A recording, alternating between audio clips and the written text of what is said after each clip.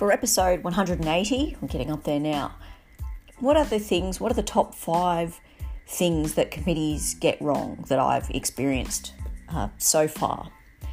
So, and it's hard to say from week to week, this list might change in terms of importance and which issue I see more often. But I guess if I started with number 5, it would be committees thinking that if they don't make a decision, that their decision is not reviewable. So what I mean by that is we might have a pet application, and we always make committees aware of, this is the situation with pet applications and reasonableness and so on and so forth.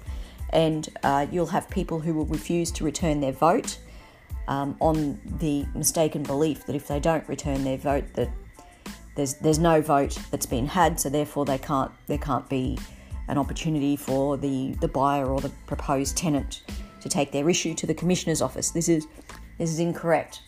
So a refusal to make a decision is in fact a decision, and it is reviewable.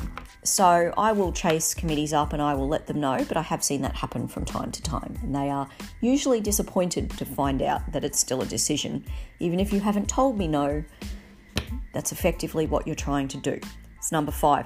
So number 4 would be where I have individual committee members who've not stated reasons they voted a particular way. So if we have a vote, if the committee has a vote on a particular issue and it's going to be contentious, the party that is going to be aggrieved potentially by that vote, I will often ask the committee to spell out the reasons that they've reached that decision.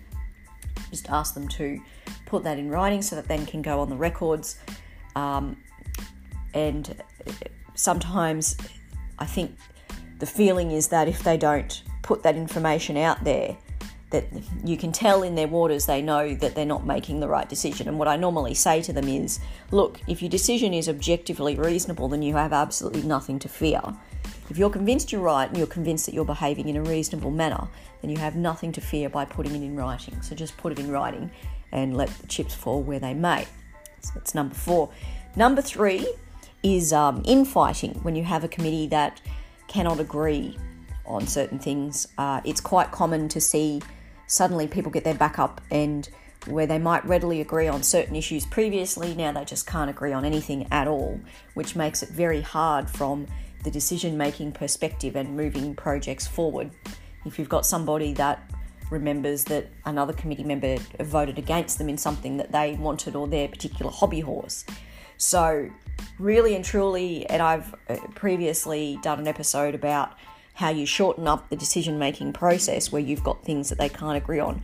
And in that instance, individual committee members need to work together to try and find things that they can agree on. And at least let's keep making decisions on the things that we can agree on so that we can keep stuff moving forward. Let's not just stop everything. Number 2 is that I have seen, unfortunately, committees make a decision designed to get back at another party.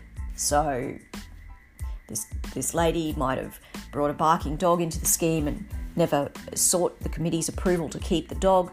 5 years later, she's wanting approval to put an extension on, do something with a patio. The committee don't want to entertain it. They don't really want to be honest about why they don't want to entertain it. When you delve into it, you'll suddenly get the story of 5 years ago, this happened and she did this. So again, committee members, when they are wearing their committee member hat, they have the job of acting reasonably, and that's a non-negotiable. They often don't appreciate me telling it to them that way, but at the end of the day, they've got to make a decision as part of the machine, and they've got to consider all of the options, and holding something against someone that happened years ago is not really in the interests of the owners, is it? And the number 1 of the top 5 things that I see committee members getting wrong is when committees make a decision that's not transparent. And by that I mean, so you might have heard me talk about something called a committee spending limit previously. So there might be an issue at the scheme, like an urgent plumbing issue or just something that money needs to be spent on that is above and beyond the committee spending limit. There's no question that there's money there to do the project. There's no question that it's quite important that it gets done.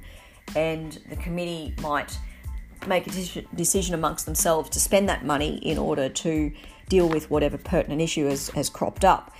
But what they really should be doing as part of spending that money is publishing the decision to all owners. And the way that they would do that is putting together a resolution and circulating it.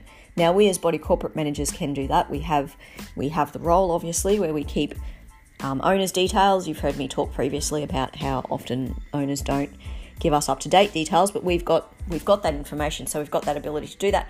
Or the committee, if they know all of the email addresses or contact addresses for other owners, they can do it themselves. But it's a case of publishing it.